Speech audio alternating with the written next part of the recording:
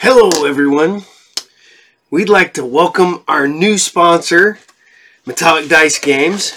They sent us a envelope full of dice to try out, and that we will be giving some of these away on a future show.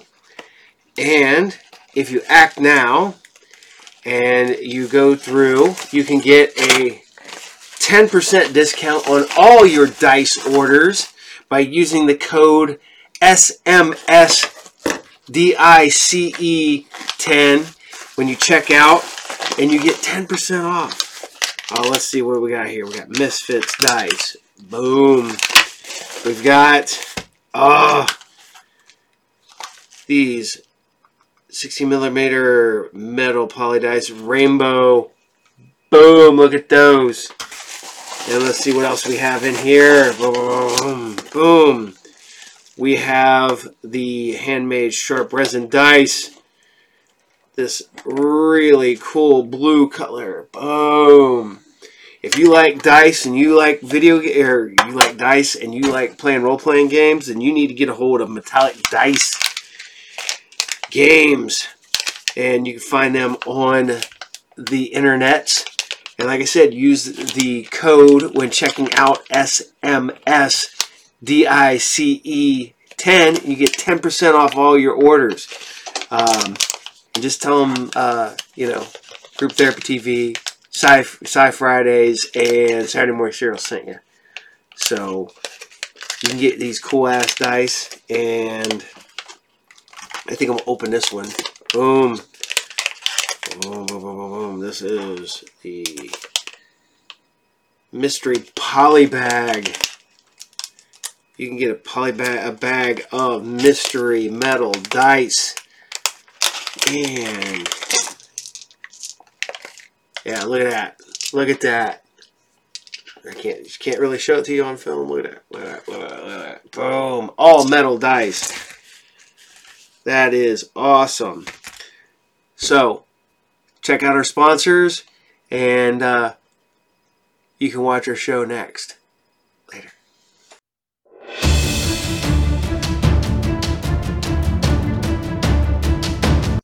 Hello, welcome to today's episode of the Group Therapy Podcast. Today we have comic creator Josh Nealis, as I just blundled it right there.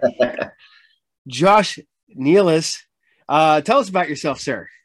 Well, I'm the owner, operator, head writer, janitor of Cutthroat Comics out of Findlay, Ohio. We're a indie publishing company. We do novels, kids books, a lot of comics, and I've published twice now for a different creative team, so we're starting to publish for other people as well. And we've been going since 2015. I like to tell people that we're Ohio's most offbeat publisher. Yeah. There's a big independent comic book market, or I didn't say market, but groups down in Dayton, and you're up at Findlay, and that is that doesn't seem like I have family in Findlay. That does not seem like a town where you'd be able to get that much. I mean, yeah, there's we don't have a comic shop. There's one in Lima. A few in Toledo. I drive around the state for my day job, so I'm in Columbus a lot. So I stop at a bunch of them in Columbus. Typically, is where I stop at comic shops. Yeah, I mean, as far as I know, I'm the only comic creator in Findlay. I mean, maybe there's other ones, but yeah, as far as I know, I'm the only one. Yeah. It's funny because being Ohio born, bred, stuff like that. I didn't think that there was this big comic book,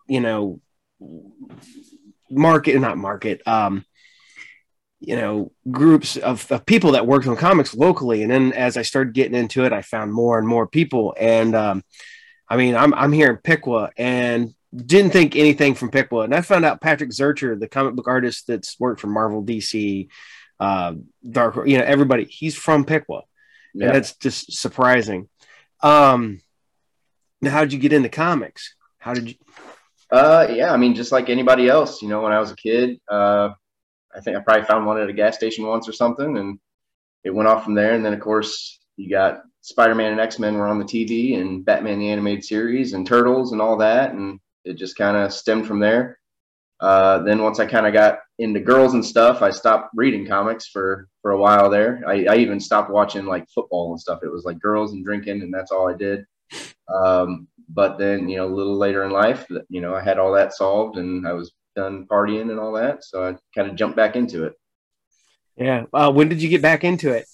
Yeah, right about 2015.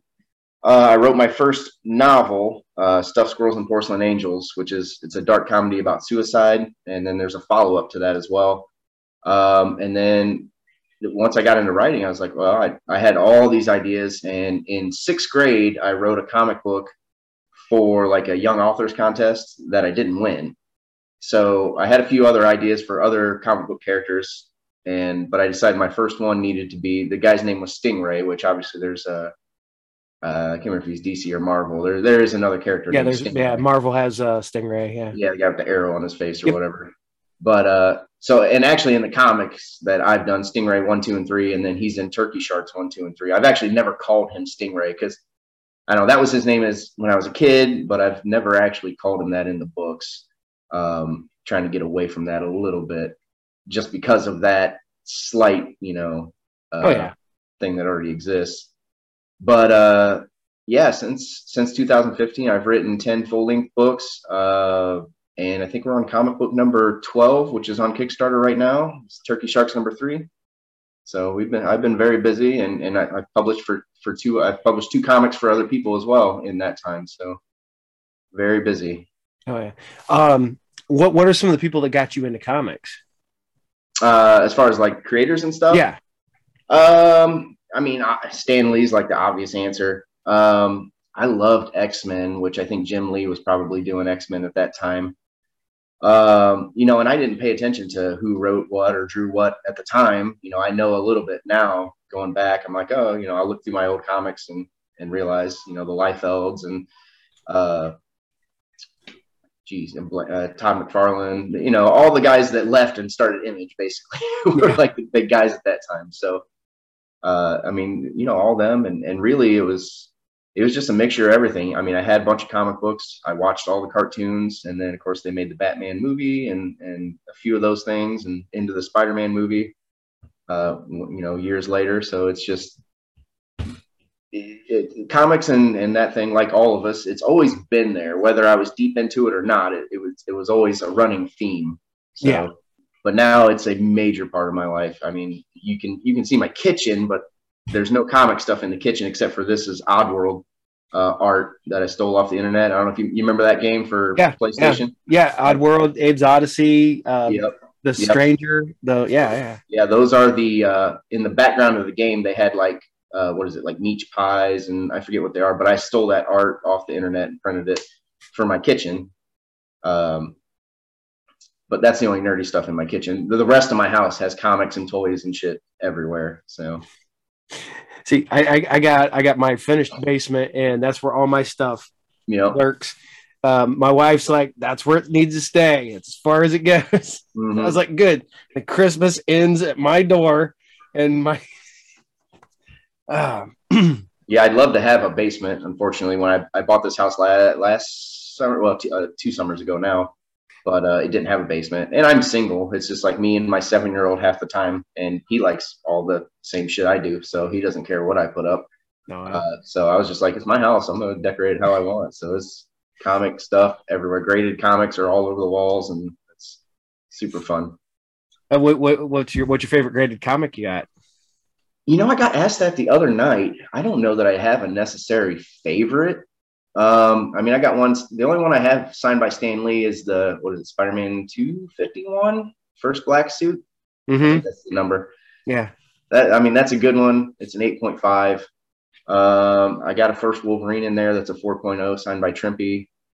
I got a Reverse Flash over there signed by, what's the guy's name? Starts with a G. I don't even know how to pronounce it. Gaiello. I can't remember. Yeah, I know who you're talking about. I can't. Yeah, I don't remember how to pronounce his name, but he signed that one. So, I mean, I've got some really good ones, I think. And, of course, I've got a lot of mine graded as well. So those are important. because mine, the ones I have graded that I've made are the first one out of the box. So it's like first issue, and those are the ones I keep for me. Now, did you ever get one graded that and then you get it back and you're like, man, I should have got a better grade on one of your own personal books? So Stingray #1, the very first comic I ever made, Mm-hmm. The very first book I pulled out, I signed it and I sent it to Italy because my main illustrator lives in Italy. So I sent it overseas. He signed it and sent it back. And knowing what I know now, I would have packed it a lot better. So when it came back, it came back as a 5.5. But, it's the only one that exists. I think he has one too. I sent one to him too. So there's only 2 in existence that have his and my signature on it. And one of them's graded and in my office back there. So you never know. 20 years from now, that might be something special. Who knows? Yeah. Now, what got you into wanting to publish books? Well, when I started writing my first novel, I was looking at getting published and all that. And I was just like, this is never going to happen. I don't have like a degree in writing or anything like that. I've never worked for a newspaper. I've never, done any of that. I just sat down one day and wrote a book. And, I was kind of watching YouTube videos and reading articles, and people were like, just start your own. So that's what I did. And, as I formed it, as I got going, I was like, I think, and I've watched, for instance, like Source Point Press, what they've done over the last 7 years. Cause when I first started, they were probably about as big as I am now, maybe a little bit bigger, but now they're like full blown, like a thing, that people know about and care about. So I've kind of watched them and other indies and stuff. And I watch what a lot of my colleagues and other artists I've worked with, I watch what they do, how they promote themselves, and, with the Kickstarters and going to cons and all that. You live, you learn, and, we're making waves now. I think we're getting to the point where, hopefully we'll start publishing for even more other people. So it's a process. Now, do you have open submissions? Do you talk to people at cons, or do you just let people send their stuff into you to try out? Yeah, it's kind of all the above. I'm like with any company, the people that work for the company need to have the same values as the person running it. I mean, that's kind of how things go. I look for people that work as hard as I do, that try as hard as I do, and that care as hard as I do. I published one book for a guy down in Florida, and it sold pretty well. We sold out of it now. But him living so far away, it's hard for me to really help him a lot. The second book that I published, Tales of Shock and Terror, the main guy that worked on that lives in Toledo. So he can actually come down and go to cons with me. We did a double signing at Piqua. I think that was the first con he ever did with me. We had a line at our table and stuff. So that turned out really well. He works hard, and we're going to do an issue 2. So, I mean, that's what I look for. And when I talk to people, I say, like, you got to put everything you've got into this, because if not, it's not going to fail. I'm going to push it as hard as I can and sell as many copies as I can, but my reach and everything is still limited. I'm not even in previews yet. I'm not to that point. I want to be. We're getting there. But that tells me, or I tell them, you have to work. You have to do podcasts like this. You have to talk about it all the time. I mean, it's hard. Being an artist is very difficult.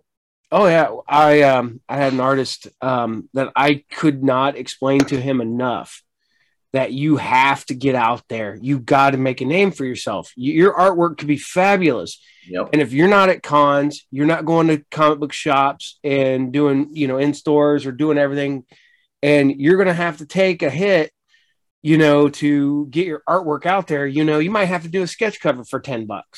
Yep. But that guy will take his sketch cover and show it to somebody else. And that guy will go, that artwork's awesome, man. Where'd you get it? I got it. This guy, he's at this show. He'll be at this show next time. And, these people want to, like, well, I'm an artist. This is my art. This is what I'm going to get paid for it. I'm like, yeah, maybe 10 years down the road when you've built a name and built a reputation. But when you have no name and no reputation, I hate to say this, but sometimes you got to take what's given to you. And I don't mean that in a derogatory way. I've had people take it completely wrong. But you have to start somewhere, and you can't start at the top, because if you could, then everybody would. So Yeah. Unfortunately, for me, I keep, even to this day, we've been going 7 years. I keep my books and stuff as fairly priced as I can because, and I tell people all the time, it's about moving units. It's not about making $1 million right now. I hope that happens. That'd be fantastic. Yep. But right now, it's about getting books and comics in people's hands and in their heads. And if your stuff is good enough, they will come back and buy more off you next time. And I like to think that, I have a lot of repeat customers. Typically, when I do these cons and stuff, I see the same people. They come back, they buy whatever I've got new. So that tells me I'm doing a good job of writing good stories that connect with people. But yeah, you can't give yourself away for free. Like I use the example, I think Lil Wayne, for instance, when he first started, I think he made like a CD and was giving it to people like forever. And that's what got him going. I'm kind of in the vein of do that, but not quite for free. Make it cheap enough that it's not a big deal if somebody gives you $5. Yep. All right, if this keeps up, I'll have to shut down, restart everything up, and we'll go. But hopefully it'll be figured out here. Now, you said you like to keep your books priced, so people can afford them. I've been in this business. I started at 15 in the comic book business, and I turned 48 this year. So I've been doing shows, doing all this stuff like that. And the nice part about you that I've noticed is that you do bring some of your old stuff and you bring your new stuff, but you see these guys at conventions who just keep bringing the same stuff to every convention, and you seem to have something new. I mean, so you don't let nothing get stagnant. You always have some new product out there. So yeah, it's the first con I ever did, my buddy Eric Gutierrez, who I didn't know at the time, but he was right next to me. It was my first con he'd been doing for however long he's been doing. I don't know if you know him. He does Max the Inebriated Rabbit for Rocket Ink Studios. But, I was sitting there talking to him, and I was picking his brain because I was new at it. And, I watched what he was doing and the success he was having. And one of the things he told me, he's like, man, when you do a con, you got to have a new stuff all the time. And I took that to heart. In 7 years, I've written 10 full-length books, and we're on comic book number 12. So I'm always pumping out new stuff. Now, how did you find your artist? I mean, all the way in Italy. It was just kind of through Facebook. I had a guy before from right here in Findlay, but he wouldn't do it. Basically, he said he would do it. I gave him money. He ended up not doing it. And then just randomly through Facebook, I saw Cristiano Reyna's art and got to talking with him. And he's done all 12, the interiors of all 12, and probably about half the covers. Cool. Yeah, because I know, unfortunately in this business, when you're trying to get started, you don't have the money. So you got to try to get an artist. I've had 10 books that I've written. I've had artists on every one of them. And because, hey, I got the money to pay anybody. It's all, whatever at the end.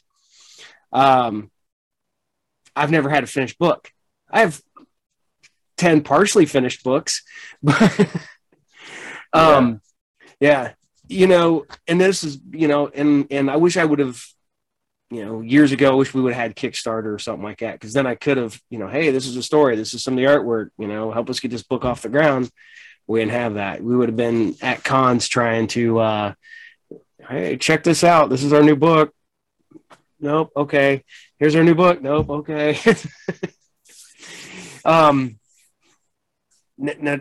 Now, do you find it harder to get the new books out there to get people to notice them, or do you just have enough people, since you've got the 12 books? Well, you've got all the books and you've got the name.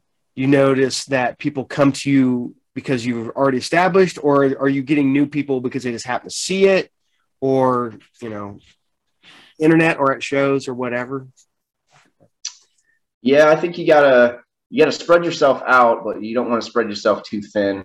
I do cons, now I do Kickstarters. you get good at one thing and then you add on another. So we've done 3 Kickstarters now, 4 if you count Tales of Shock and Terror. And you just kind of you build the blocks just like you would, a house or anything else. And I've gotten better at doing my sales and stuff at cons. We did the Tour Gaming Expo down in Columbus yesterday. Yeah. And it was a 1-day show, and we had record-breaking sales for us. And the last time I broke the record of like our daily or our con sales was a 2-day show back in March. So it's you get better at everything. You practice. I have my pitch down for every single book. I know how to figure out what people like and what they want, and if there's something on my table, I push it hard to them. And it's a learning process. It's everything. You got to stick with it. And I tell artists, especially when they're first getting into it, you better develop thin or thick skin real quick, because you're going to hear no 100 times to every one yes. And you just got to figure out how to do it, really. Yeah, I had to explain that to somebody a while back, because they went to a con and they had their, where you could, check out your portfolio. And basically, I think maybe DC was looking at portfolios, and they're like, well, we like your stuff, but we think you could do this, this, and this, and this. And, they walk over and they're like, man, screw that guy, man, my artwork, And then you could go over to Dark Horse, and Dark Horse could look at your stuff and go, yeah, this is great. What kind of stuff you working on? And it all depends on I guess, trying to teach people that, if you get certain artists, certain people checking out your portfolio, it could be different from your DC at, say, if you're in Chicago, you go to DC booth at, I don't know, New York, and you could get 2 different people. One guy could love your stuff. The next guy could hate your stuff. Yep. And people need to realize that. It's like, because I knew a guy who, like I said, he went in, he got so deterred because he got turned down once. I'm like, dude, you're going to get turned down constantly, And back in the day, you had Moonstone, where if you were a halfway decent artist, they'd go, okay, we can get you a page rate and get you a book. But that's those days are gone. So, yeah, I mean, when I hire artists for my books and stuff, and now I hire, we do variant covers for each comic book now and stuff. But I hire the artists that I like, and there are artists out there that are doing really well, and I don't have anything against them. A lot of them I don't know, but I see their art and I'm like, I hate this, but somebody else might like it. Mm-hmm. It's all art, and I don't know anything about art. I never took like art fundamentals class on what's good and what's not. Obviously, there's a line to be drawn, between, me drawing stick figures is not as good an art as J. Scott Campbell. Yeah. I mean, it's not. It just objectively or not, I'm not as good an artist as J. Scott Campbell on any level. So there is that. Yeah. But when you get to a certain point, there is, taste into it, as well as, talent. Yep. And that's with anything. I mean, even music and stuff, I can listen to a country song, and sometimes I'll hear because I despise country music, but sometimes I'll hear one and I'll be like, well, at least the guitarist is good, or the singer is actually a decent singer. More often than not, the drummers are awful because they just kind of play BS in the background because they, it's whatever. Yep. Yeah. But, you have to learn in art that there's a difference between talent and taste, and you have to figure that out. And I forget where I was even going with that. It's all right. We were talking about, going from, go to the DC portfolio. Oh yeah, that's right. And you get 2 people in New York that love your artwork, and you get 2 people in Chicago who hate your artwork. That's right. Yeah, and it's a lot of art is all, it's all up to whoever looks at it is the art that they if they like it, they like it. If they don't, they don't. Yep. I have a friend of mine. He hates Del Mundo, and I don't mind his artwork. I think it works on certain stuff, and then I don't like it on other stuff. Mm-hmm. So they're Yeah, it's yeah. When I first started doing this, I think I had maybe 2 comics out, maybe 3, couple books. I had emailed a comic shop that's kind of sort of in the area, and I said, hey, do you guys want to carry my line? We can do consignment, or I can cut you a deal on them. They replied to the email, no, period, no, simple as that. And I was like, okay, fair enough. I didn't respond. I've never even stepped foot in that comic shop. There was another comic shop that I called them because they were an hour or so away, a little over an hour away. And I said, hey, I told them who I was. And I said, you guys want to do consignment or carry my books? And they were like, well, yeah, we'll probably do that. Bring them in. So I drove all the way there with a handful of my books, showed it to him.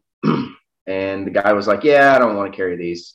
And I had to drive an hour back. And same thing. I've never stepped foot in that place again, because that's something they could have told me over the phone. That pissed me off pretty bad. It's like, you made me drive so far. And I even told him on the phone that, I live this far away. That's why I'm calling you instead of just coming in.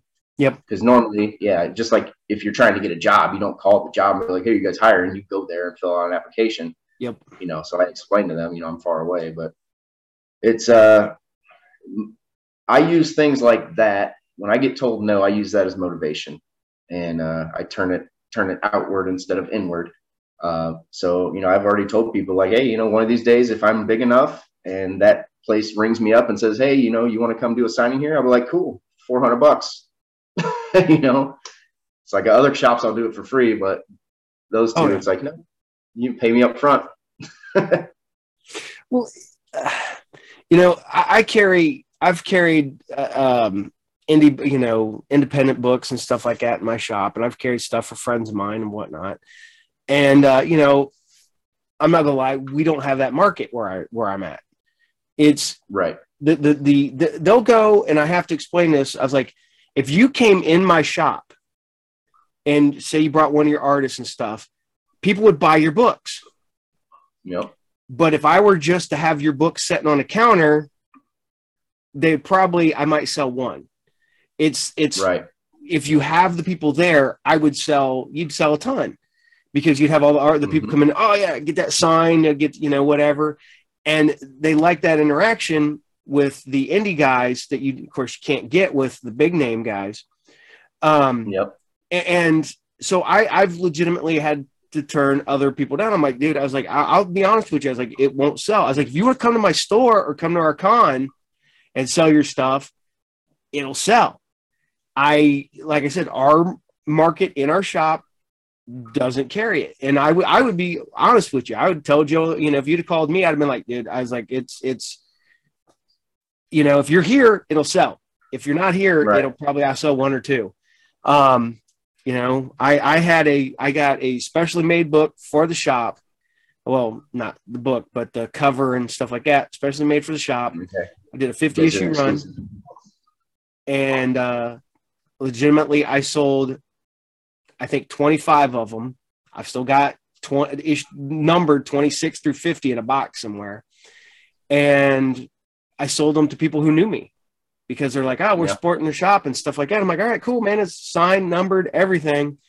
And I still couldn't get just Joe Schmo. It had to be people who knew me.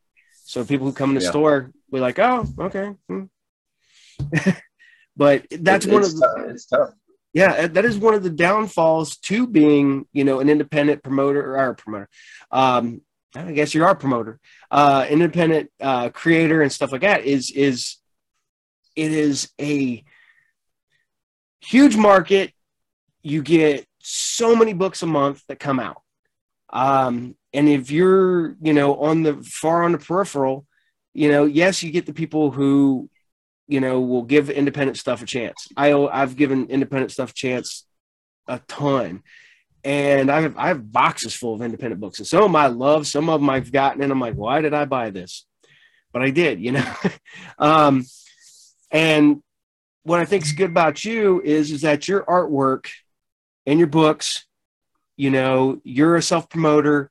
You're out there busting your butt. Like I said, you're at cons. You're out there with your people. You're showing what you did. You've got your whole spiel down pat. Where unfortunately, I don't have your whole spiel down pat. So it would be hard for me. Yep. And it's nice. And I'm going to put this out there.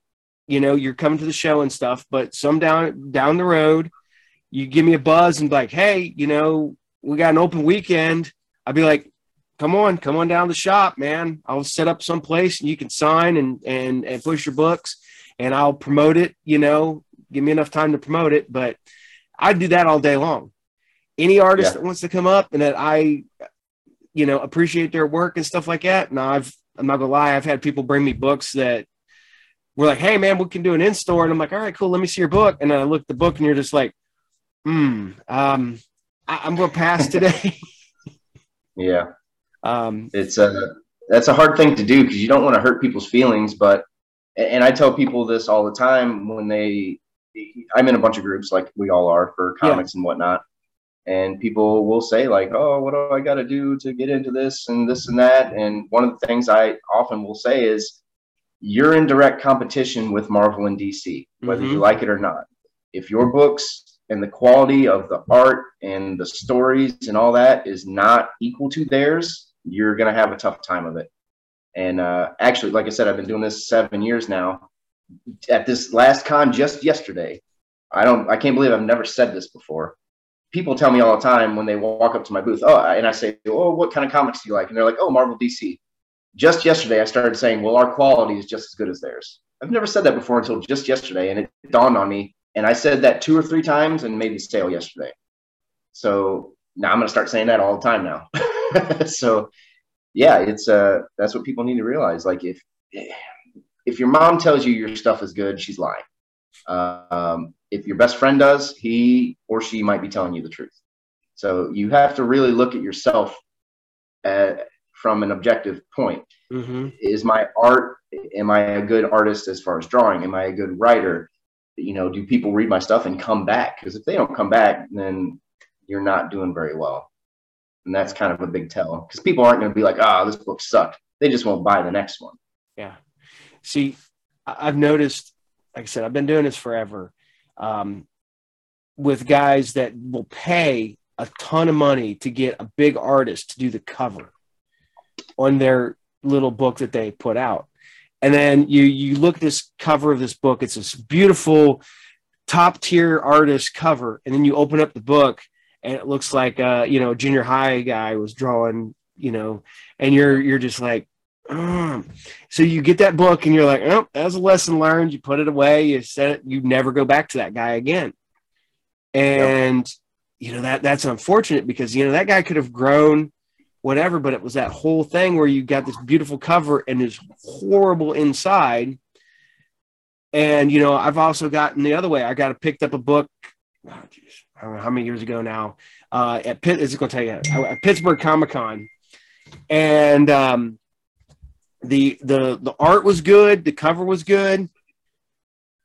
Oh, a second. Sorry, my mother-in-law is texting me. I went up there, got this beautiful art, beautiful cover. I read the book, and it was incoherent. I don't know if they drew it and then decided to put a story to it, or if they just really had no story. And that's the nice part about you. You've got good art, good story. You don't have one or the other. It's not, style over substance. You have style and substance.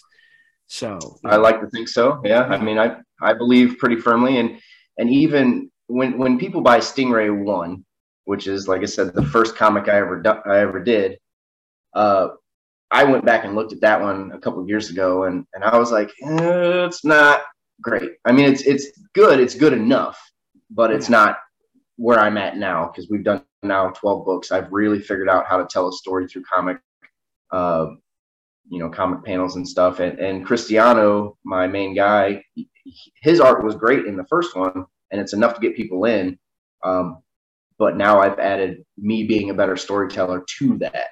So I really feel like our newer books, probably starting around, I want to say like Ginger Avenger 2 was where I was like, okay, I got this figured out. So that was the fourth or fifth book we did or something like that. And it's, I use a lot of Easter eggs. Almost everything I've written, from novels to kids' books to even the comics, they all tie in a little bit.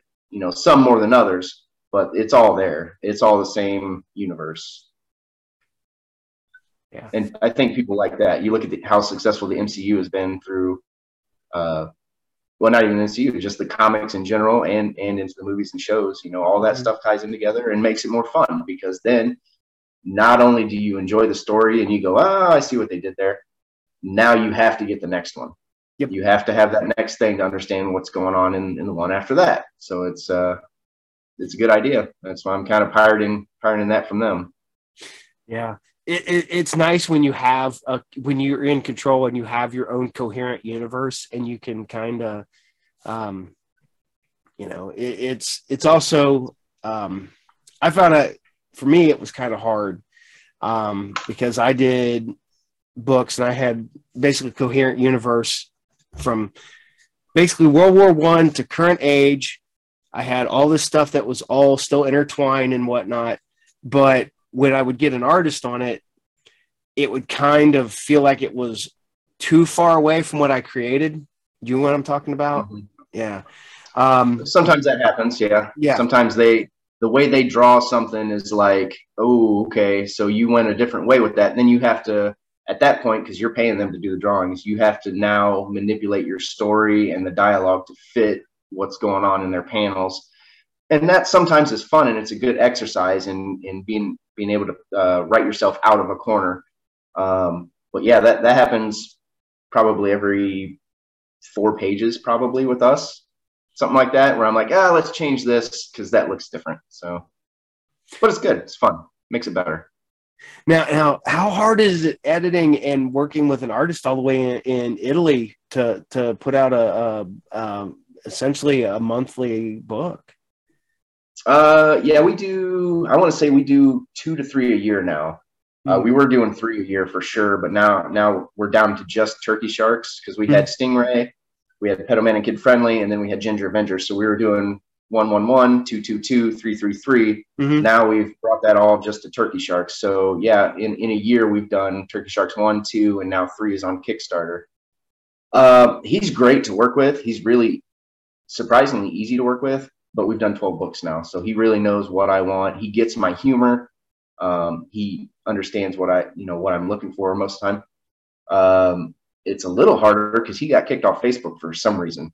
I don't think he even knows why. So now we're like talking through Twitter and stuff. But it's sometimes I'll put in a joke that's American culture, and of course he won't understand it, and I will have to send him a GIF. Typically, I try to use a GIF because there's motion to it as well. Of somebody like answering a phone and going, or whatever it is, so he can see what I'm talking about. But and sometimes the way he doesn't interpret things makes it better, because then I'll be like, well, he'll make things funnier sometimes too, and that'll give me a chance to tell a better joke. So it's fun. He's great. I wouldn't be where I'm at without that guy. See, I was going to ask you that. Because I was going to ask about the cultural differences between it, but you answered that one. Yeah, because that would be, because I mean, slang and stuff like that, they're not going to get as easy as Yep. So, have you? I know you do multiple books. Have you ever thought about doing an anthology book? So you just do like a collected, monthly book where you put all your different stories in it, or just as far as a comic, or as far as like a full length? No, it's like, okay, say so you can keep the characters still fresh, so you don't have to just focus on one book, so you can still continue the storylines without having to invest an entire 36 pages or 32 pages or whatever. You can go, okay, well, I'll put out a 64-page book, 3 times a year. And, the first, 12 pages will be, this, then 12 will be this, and then 12 will be this, and 12 will be this. so that you don't have to hyper focus on just one book for a year? Yeah, kind of. That's why I do. So Turkey Sharks is like, they're the Avengers of my universe. Like it's all my comic characters into one unit. And that's kind of what it is. It's following several story arcs, in each book. So yeah, that's one of the reasons I did that, because I told the origin stories, but their main first, like, get to know this character story arc. And now, my readers know who they are. They know what they're getting from each character. And now I think it makes the book more fun to write, because you'll get 2 or 3 pages of Stingray ripping off arms and shoving them through aliens. And then you'll get another page where Pedoman and Blasphemer and Zebo, the drug homeless robot, are playing Halo, so it's, or beer pong or whatever they're doing. So it's, and then Ginger Avenger is super depressed right now. So he's drinking like Iron Man used to. So it's fun to, have a few pages of this, a few pages of that, some silliness and some dark stuff in the same book. Yeah. Now, which do you find harder, going from prose novels or to scripting a comic book? Comics are easy to write, I think, because I can write, we do 24 pages. So I can write 24 pages. If I slow it down, I usually try to do it like over a couple weeks, so I can slow it down a little bit to really think about it. And I keep notes in my phone, like just in between books, I have notes on, all right, next issue, this happens, this happens, this happens. So they're less stressful to write, more stressful to fund. The books are way more stressful to write, because they take months and months and months. But I'm even pretty quick at that now, because the way I do it, like when I start a novel, I will write 400 words a day, say, and each day I'll write 400 words. The next day I'll go back and read that, and then add on 400 words, and then read the last 400, and then add on, and just kind of ladder it all the way to the end. And that gives me time to think about what happens next and all that. But, the Hellscape, for instance, one of my best sellers, it took me 2 years to write it. And I just wrote the sequel to that, came out a few weeks ago, called Concert of Flies. And I think I did that in about 6 months or something. So, you got to find, everybody has their own ways of doing things. And I tell people, go listen to Stephen King talk for an hour and a half about how he creates things, or go listen to James Patterson, or whoever you feel you are like, go listen to them talk about the way they create and mimic that. Not necessarily mimic it, but see, take from that what you're comfortable doing and do that. Now, when I've written, I've plotted most of my story in advance. Do you do that? Do you like have notes of what you want to happen? You just have to get from point A to point B? Yes and no. So like the comics, I will have like bullet points. So I'll usually write, 10 pages or so. And then when I'm getting closer to the end, then I'm like, okay, I have 10 or 14 more pages or 5 more pages. I'll have to write out, like, on this page, this happens, this, so I don't go over or under, so I can make sure I'm hitting that mark. Books are more fluid. You can write, 60,000 or 55,000, and who cares, what the word count is on that. But I don't do like straight up pre-writing, how they taught you in school, where you do like the webs and then you do the bullet points. Like, I have it in my phone, kind of, here's everything that happens in this book, and I'll go through and I'll, like, once a week or something, or when I get done with a scene and I'm like, shoot, where am I going next? I'll go read my notes and go, oh, okay, we'll jump to this thing. And a lot of my books, like, I have no idea. I'll be like halfway through before I'm like, oh, okay, here's how it's going to end. Usually. So, and then that gives me a good place to shoot for. Now, I always found it to help me out was when I was working on comics, when I created all the characters, I basically made what, quote unquote, the Bible of that universe. So I'd have little snippets, have the character, what I want the character to look like, everything. So if I did have an artist, I go, here's this is what I want everything to look like. And I kept everything though, which sadly it's buried somewhere. Do you ever work anything like that, or do you just, just all still up here or on your phone? Yeah, I don't have like a Bible necessarily. I've actually thought about making one and then like putting it out as like a thing that people could buy, because I think that'd be kind of neat. Gold Who's Who and the Marvel. Yeah. Yeah. I think that would be cool. And one day I do want to do that. But yeah, more or less, like I try to introduce new characters all the time. Like I said, I have notes in my phone, and just the other day I came up with 2 new villains that I'll probably try to introduce in the next book. We introduced in Turkey Sharks 3, we introduced a new team of supervillains. Let me do supervillains. They're not that super. They're called the Merciful Gang. And so they're a gang, but they're like kind of namby-pamby, wimpy.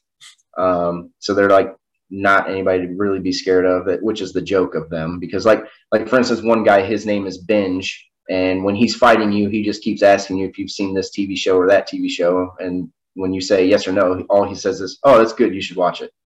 So I mean, it's like so stupid.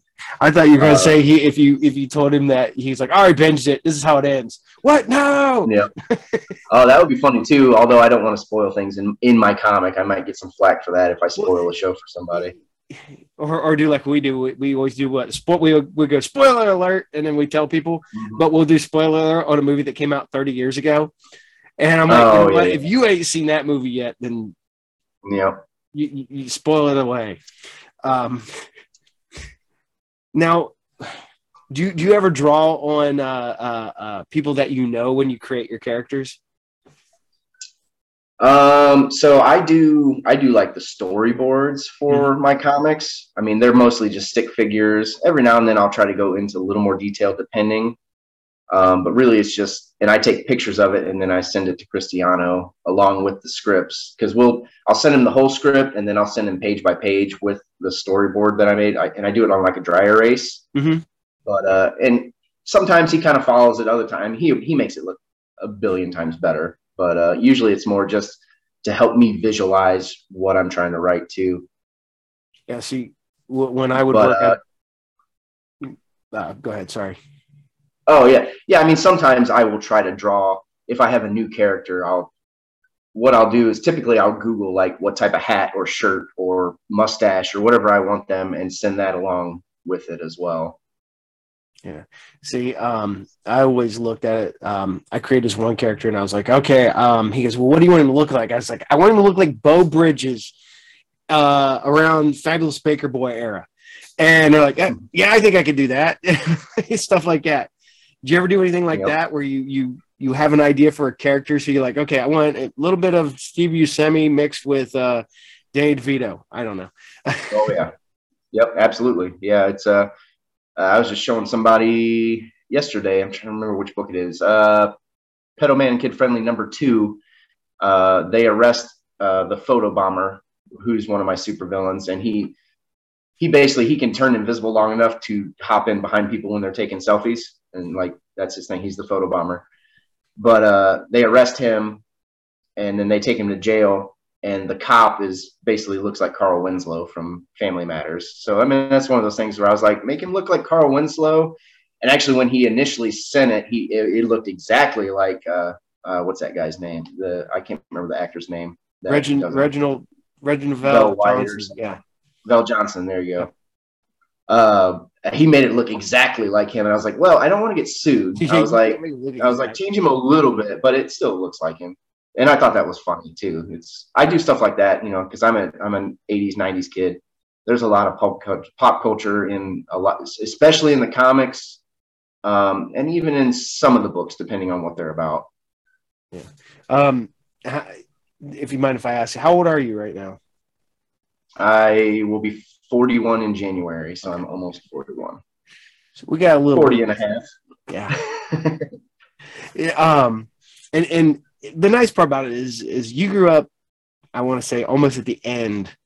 For me, it was starting because when I graduated high school, that's when X-Men and Batman animated, all that stuff hit.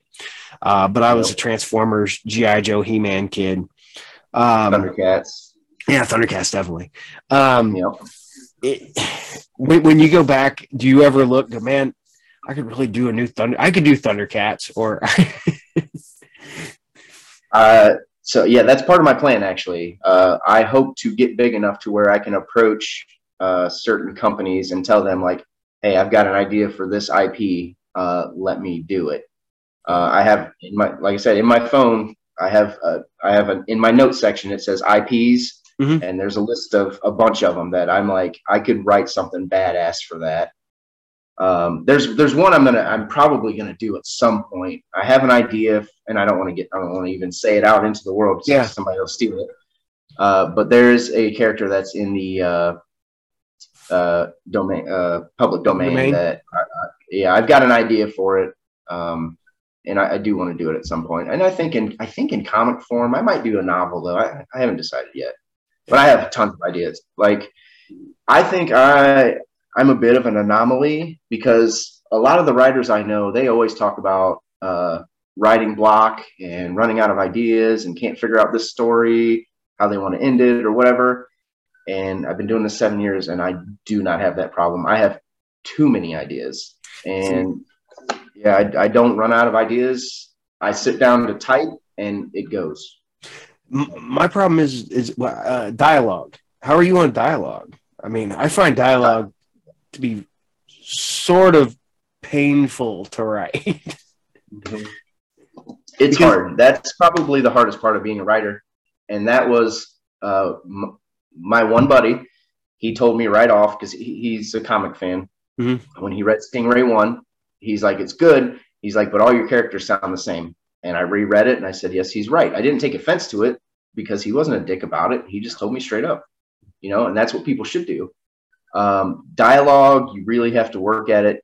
And so in the comics and the books, I'll edit a comic 3 or 4 times throughout the process. Mm-hmm. And I'm always changing dialogue, tweaking it to get it more in line with whatever character's saying it. And you have to do that with the books as well. The first pass, because I will write the book. And like I said, I will go back and kind of read and I'm always changing stuff. When I get it completely done, I read through it at least twice. The first time is for continuity to make sure, if somebody's wearing a blue shirt, they're always wearing a blue shirt, stuff like that. Or if they have blue eyes or brown eyes, blonde hair. The second time is dialogue and character. So last time I read one of my books, it's to make sure this character is building towards where they're at the end of the book. So if the thing they say in chapter 1 needs to hint at where they're going. So that's where dialogue comes in. You want to make sure it's right. You can't have everybody sounding just like you in your head. And that it's difficult. It's really hard. Quentin Tarantino's well known for being the master of dialogue. I mean, he's fantastic at it. Go watch his movies. If you're struggling with dialogue, go watch his movies. You'll learn. We legitimately just made fun of that last night. We were sitting at All Places Cracker Barrel eating, and my son goes, man, we need a camera so we can have this whole conversation. I was like, yeah, like the beginning of Reservoir Dogs. So my whole thing is that I know it's going to sound bad, is when I create a book or whatever, when I work on these characters, I put a little bit of myself in every character, just enough that I can, I guess relate to them, but I also make them far enough away from my actual personality. But it's, I joke around. I was like, because if you were to read what I've written coming out of my head from each of them different characters, you would assume that I have like 18 personalities because I write every one of them. Yep. Yeah. Every character you create comes from you in one way or the other. Yeah. And a lot of times you can emulate. A lot of my villains are the people that have done me wrong. I've learned who they are, and then I go back at whatever transgression we had, and I think about what were they thinking when they did this bad thing to me, or said whatever about me, or whatever. And you interject your experiences into all the characters. Unfortunately, I've had a lot of shitty people come in and out of my life, so I think my villains are pretty on par. I think my villains stand out pretty well. Yeah. Now, when I write, there's a story I wrote, and it's basically almost I guess it's based on actual events, but a story that happened in this with real people. Do you ever write with real people in mind, like your friends or outside of your villains, like with Absolutely. real events and whatnot that happened to you? So. Oh yeah.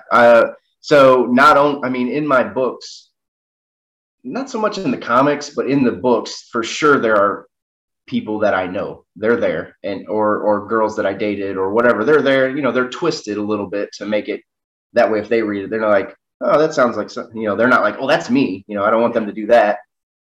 In one of my books, I've got 2 books of short stories and poems. You'd Be Surprised with a Vengeance, which is the second one. There are 3 true stories. And, you know, I let most of my buddies know, like, hey, I'm writing this story about that time we went to Florida or we went to Ozfest. I was like, I'm changing your name because they're doing drugs and all, you know, and all kinds of stuff in them. You know, I told them, I was like, I'm changing your name so people don't know it's you, but I just want you to know that I'm doing it. But they have lessons to be learned, and there's funny things that have happened. So, but yeah, there's in one of my books specifically, there's a character, he's a buddy of mine, and it's you know, I changed him enough to where you would never know, but he's based directly on a friend of mine, and unfortunately he doesn't end well for him. That's not good. But did it not end well in real life or in the he's doing better now. I'm surprised, honestly. So I don't think he read that character and was like, oh shit, that's me. But the trajectory he was having in his life, I was like, this is what's going to end up with this guy. You know, I took the lessons and the mistakes that he's made in his life, and I applied it to this character for that specific reason, that somebody would read and go, oh, this is like me, maybe. You know, maybe somebody would read it and go, these are the mistakes. For instance, this character specifically, he's in Hellscape, the first one. He says a lot. He talks a lot of talk. He says, I'm going to do this and that and this and that. And then he just doesn't. He is lazy and he never does it. And it didn't end well for him, because he just finally he does do something, but it's still, he just is one of those guys with a dark cloud over him. So it's, but it made for a great character. I love the character. I love my buddy, you know, and I'm glad he's doing better in real life now. But it made for a great character for that book. It fit perfectly. And that character had a part of me too, honestly, because that same character, I don't want to give too much away in case anybody ever reads it, but that character, he loves a girl, and he can't get out of his own way to understand that she never really loved him back. So he keeps thinking, oh, we're going to be together. We're going to be together. She's waiting for me to save her, when in reality, she never even had that thought. So he's an interesting character that it's part me. It's a lot of my buddy, and it's probably a few other people thrown in there too. Yeah. See, I guess it's nice being able to extract from your personal, experiences to create a character, and to basically, like you said, to what has actually happened, I guess, but a fictionalized version of true events. And I don't know, is it ever hard? Is it ever cathartic to get that stuff out where you feel like, oh yeah, absolutely. And that's, I don't know if every artist, feels that way, but for me, the best example I can give of this is I had a reoccurring nightmare for years. And when I wrote the first You'd Be Surprised, again, which is short stories and poems, there's a story called The Carriage.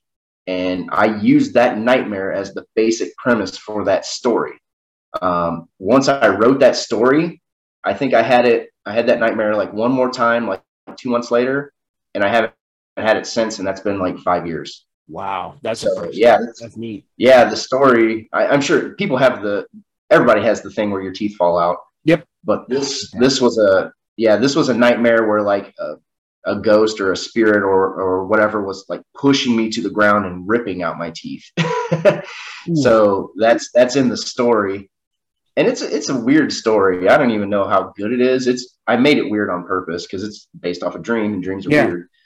But yeah, it was, like I said, and I didn't know that was going to happen. I didn't know that after I wrote this, it was never really going to hit one more time and then never happen again. So now, I mean, I use dreams a lot. A lot of my ideas come from dreams. So it's a great place to get ideas. I tell people all the time when they're like, oh, I've got writer's block or whatever, I tell them, and you can look this up. This has happened numerous times throughout history.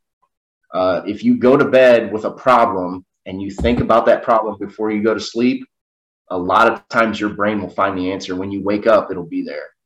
I think like Isaac Newton, I want to say Einstein, Paul McCartney's written songs that way. A lot of creative people, you focus on it and let your mind find it while you're asleep. Yeah.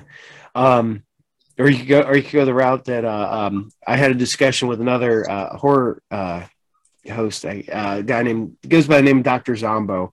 We had the discussion about dreams and whether or not there exist as parallel universes. That you're existing within that universe for a moment to try to deal with whatever's going on, and he's like, yeah, go start exploring. Just start, go to places that you've never been and try to go inside buildings you've never been in and stuff like that. Yeah. So yeah, my book Hellscape it's got a lot of that. The basic premise for that started out as I had a dream once where I slept with two of my coworkers, both female, so it was nothing weird. And I wondered, I was like, is this what they really look like naked? So I thought to myself, wouldn't that be weird if when you're dreaming and you have a sex dream that's vivid like that, if you're actually connecting your minds somewhere in the universe? And that's how the basic premise of that book started. And now it's this whole other thing than that now. It's got that in it, but it's not that anymore. But yeah, if you're into dreams and how people's minds can connect through those, like that book it's one of my best sellers. People love it. You bringing that next weekend? Oh yeah. Yep. I'll try to remind me. I'll grab one off of you next weekend. Sweet. Yeah. I have an ongoing joke that one of the last big vivid dreams I had, I went into a video store and I pulled a VHS off a shelf, and I got the name of the movie and stuff. And they're all like, does that movie exist? I'm like, no. So I'm writing that movie now. Nice. You know what? Kind of the same thing. My book, Cocaine Stripper Stronghold, which is one of my best sellers, that one, I could barely keep it on my table. You know how you wake up in the morning sometimes before your alarm goes off and you look at it and you got like 5 minutes. So you're like, I'm going back to sleep for 5 minutes. Yeah. And then you'll have like one of those quick dreams. Mm-hmm. So that happened. And when my alarm went off, I was waking up from that dream and it felt like I was coming out of the tunnel there. And some guy in my dream was yelling at me, Cocaine Stripper Stronghold, Cocaine Stripper Stronghold. So as soon as I woke up, turned off my alarm, I grabbed my phone and I typed that into my notes, just that title. And I want to say within 2 hours of that day, I had the whole book laid out, what it was going to be about and everything. And I wrote it. And I mean, like I said, that one, it flies off my table. I've had to order it. It's been out less than a year, I bet. I've had to reorder it like 3 or 4 times. Cool. That's pretty awesome. Like I said, I came out of that dream and I remember seeing the video cover, the back cover of it. And because for those who don't know, VHS tapes were, but yeah, I put that together and that's neat that you were able to do that too. Now outside the name, is there bits of the dream in the book? That's all that dream was the title. Oh, wow. That's it. Yeah. In Stuffed Squirrels and Porcelain Angels, I think it's right at the end of the first chapter, there is another dream I had about another girl that I know. And I inserted that. I'm sure there's probably tons of I get ideas from dreams all the time. It's a great place because your mind is just like here. So you have to be smart enough, whether it's the middle of the night, first thing in the morning, when you wake up and you have that idea, you think about it. You don't let it go, because the second you let it go, it's gone. Yeah. You think about it while you're in the shower or while you're brushing your teeth, and then you have to decide, is it too weird, or can I make something out of it? Because sometimes I'll wake up with an idea and I'll think about it for 15 minutes and I'm like, no, that's no good.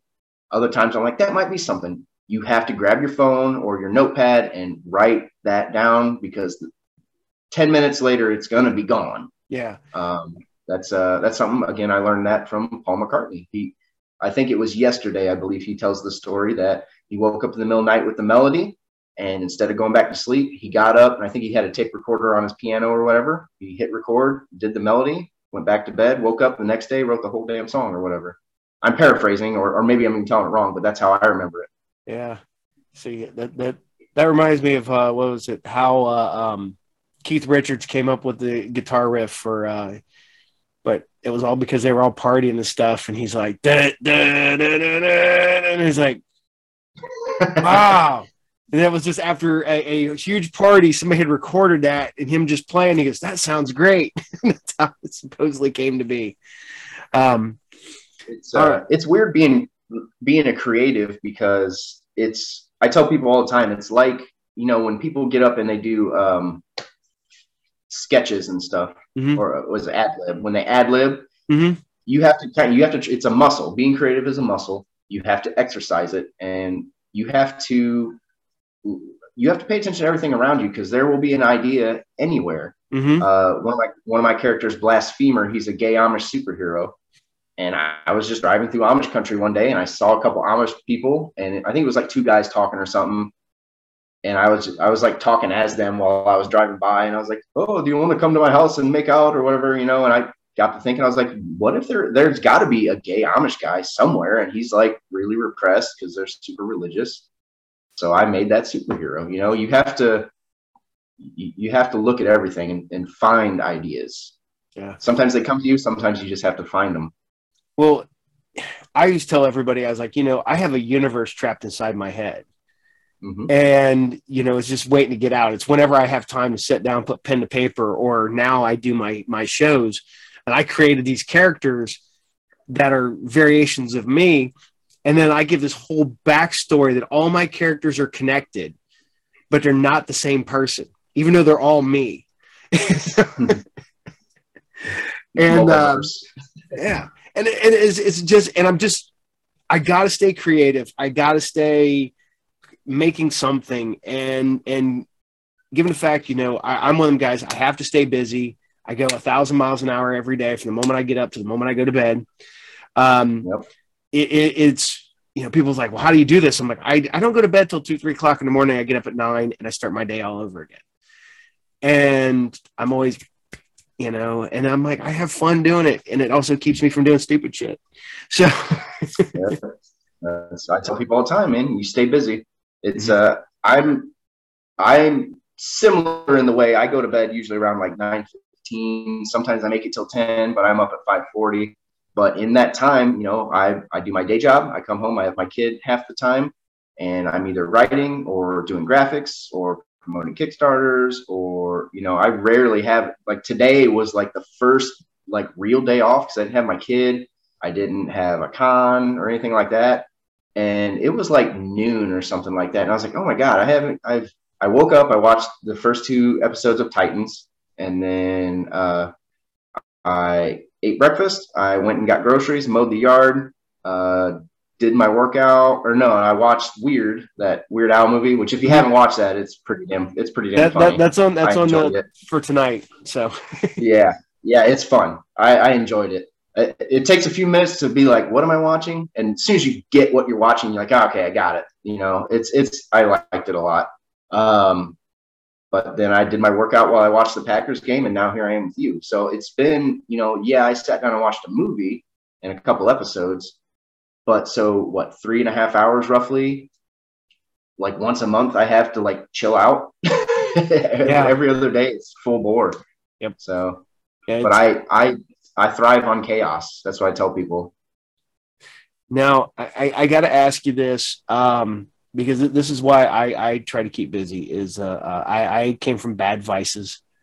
Yeah. I had issues. Is that one where you're at one point? Not really. Let me turn the light on real quick. Okay. It's getting dark in here. Wrong button. There we go. There we go. There you go. So I'm not a floating head. People in my family have had the bad vices, and luckily enough, I stayed away from smoking and drugs. When I was in my early 20s, I drank a lot, but it was never a habit. It was more like, let's go have fun and do stupid shit. So my vices have never been bad. My worst vice is probably snacks and pop. But I'm a little bit of a shopaholic too, but I go through phases with that. Like once I open up my wallet, it's kind of hard to get me to stop. But once I stop, it's hard to get me to open it again. So luckily right now I'm in like don't buy shit phase. So because yeah, even at the con yesterday, there was a few things, but I managed to not buy anything at the con yesterday, and I was really proud of myself. Yeah. I just went to a concert the other day, and it was I'm sitting there at the t-shirt thing going, I could buy a t-shirt, but I could probably get it from their website for half that much, but I'm here. Mm-hmm. So yep. Yeah. And I'm like, it's already expensive just to get here. Yeah, I think you're like a metalhead too, right? Yeah. Yep. So I was in a metal band for a number of years before I was doing this. That's what I did. So I took a lot of those lessons from that band and have applied it to this. So I think that's allowed me to have some of the success I've had. But yeah, I tell people all the time, man, if you're not listening to metal music, you're not a music fan. You just like, if you listen to pop, you're not a music fan. You just like music. See, I just went and seen Merciful Fate Friday night. Mm-hmm. So, and don't get me wrong, I'm mostly a metal guy. But recently I've really got into synthwave. So like your John Carpenter stuff, and it sounds like all old horror movie soundtracks and sci-fi soundtracks. That's what I got. Matter of fact, I got soundtracks. So, yeah. Okay, I got to ask you. There's a place and time for everything, kind of. Oh, yeah. Because I'm literally like, if I'm sitting here editing, because I can't remember who told me, he goes, when you edit or when you're sitting for long periods of time in front of a computer, he goes, listen to vinyl. He said, because you have to stop every once in a while, flip the album over. And he goes, don't get lost. So you don't lose track of time, because every so often you got to stop do something else and then come back to what you're doing. But I have to ask you, what was the name of your band?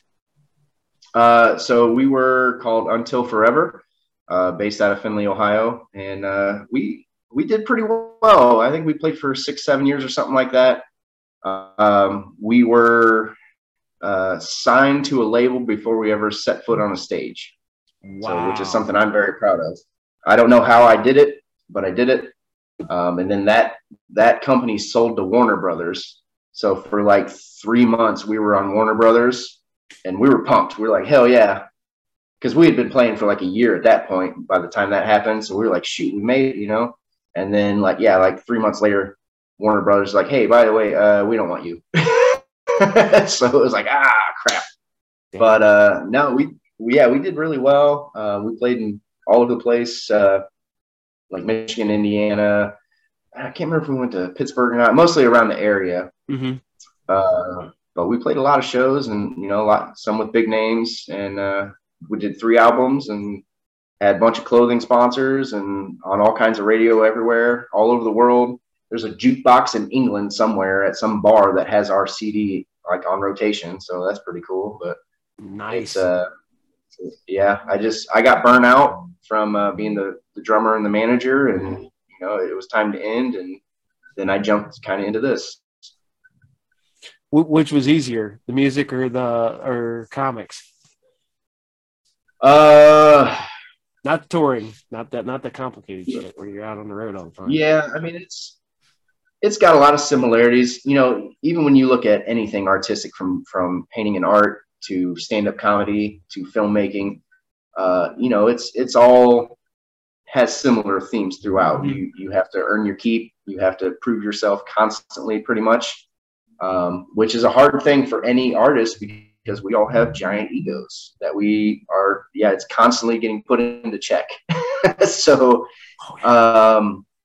this is different because it's me. It's me. I'm the head honcho, and I've got people that do work under me as far as like the comics I publish for other people and stuff. But I'm not wrangling 4 other guys trying to get them, loaded up on time or at practice on time. So, it's a little different. Since I was the manager of the band, it was tough sometimes, and booking all the shows and all that. So like I said, I've taken all that I learned from that and applied it to this, and I think that's given me a leg up on a lot of people. I think I've come pretty far in 7 years. Yeah, I mean, we always joke about it's like if you got used to touring, you get used to doing cons all the time. It's just similar. You got to pack all your shit up, put it in the vehicle, drive to the next show, open it up, take everything back out, put it out on the table, set up, put it, get in the back of the thing. But no, it's really cool what you're doing. It's really cool what you've done. Like I said, hopefully I will get this episode edited and hurry up and try to get it up tomorrow morning so we can promote you at our show too. Okay. Do you have any other, what upcoming things do you have going on right now? You guys are the last con of the year for me. Unless something crazy happens where somebody's like, hey, come on in or something. But yeah, I mean, we've got our Kickstarter running for Turkey Sharks 3. That's why I'm doing all the rounds with podcasts and streams and stuff, trying to promote that as hard as I can, because we're already at goal. We're 175% funded, but I set my goals low so I can make sure, regardless of what happens, I get like a decent chunk of what I have to pay the artist. Mm-hmm. So yeah, I'm hoping to really hit $2,000 with this one. We hit $1,600 on the last one. I really want to get to $2,000, so I'm trying to hit it pretty hard. So that's the main thing that we're promoting right now. And where can people find you at? Yeah, TikTok, Snapchat, Facebook, Instagram, Twitter. It's all Cutthroat Comics, and it has our logo. I don't know if you can see the hat, but it's got that logo. So just type in Cutthroat Comics wherever you want to be and look for that logo. All right. Well, I greatly appreciate you being on the show, sir. I'll let you get back to your day, and because it sounds like you are busy. And it'll be good. I'll see you next week, or I'll see you a week from today. So, yeah, I think I'm almost positive. I got to check with him, but I'm pretty sure Justin Bussell, the writer-creator of Tales of Shock and Terror, is coming with me again. Okay. So anybody that shows up, it'll be another chance to get a double-signed comic book from me, the editor-publisher, and him, the writer-creator. Sweet. Awesome. Anything else you need to tell us before we head out for today? Secretly, I like NSYNC. Only a few songs. Okay. You're a musician and you like metal. We always talk about guilty pleasure music. What's your guilty pleasure band that you could always listen to, even if it's not metal? Yeah, I honestly do like boy bands a little bit. I'm not a big Backstreet Boys fan, but there are a few boy band songs specifically when it's produced well. Oh, yeah. That's what I listen for. Or even there was like a song, Natasha Bedingfield, "A Pocket Full of Sunshine," I think was the song. Whoever produced that song is why I like that song. So there, as much as I bag on country music a lot, I can't stand country. I won't listen to it, but there are every now and then there's a pop song that, from being in the studio and producing music myself, I will hear, I'll know like the producer made that a hit. And sometimes when I hear that, I can appreciate that. So there are some pop songs. Yeah, there's nothing really embarrassing. Hanson, I like a little bit of Hanson from time to time. Hey, them guys are like 3 kids that play all their own music, write all their own music. That's talent, man. I'm not gonna lie. The one that I joke around about is that BTS group. I was like, I don't know who makes their stuff, who produces their stuff. They take, what was it, 5 Koreans who know very little English, and they give them these beats and stuff like that. I'm like, that's brilliant. I'm not a huge fan, but that's just genius right there. Yeah, I know of them. I'm not sure I've heard them. Maybe I probably have heard You them. have, because they're in commercials a lot. They use 2 of their songs. That's Yeah. how I found them. I didn't know they were a real band until I was at the gym one day and one of their songs came up. I'm like, that's not a commercial? Oh, that's a real song. All right.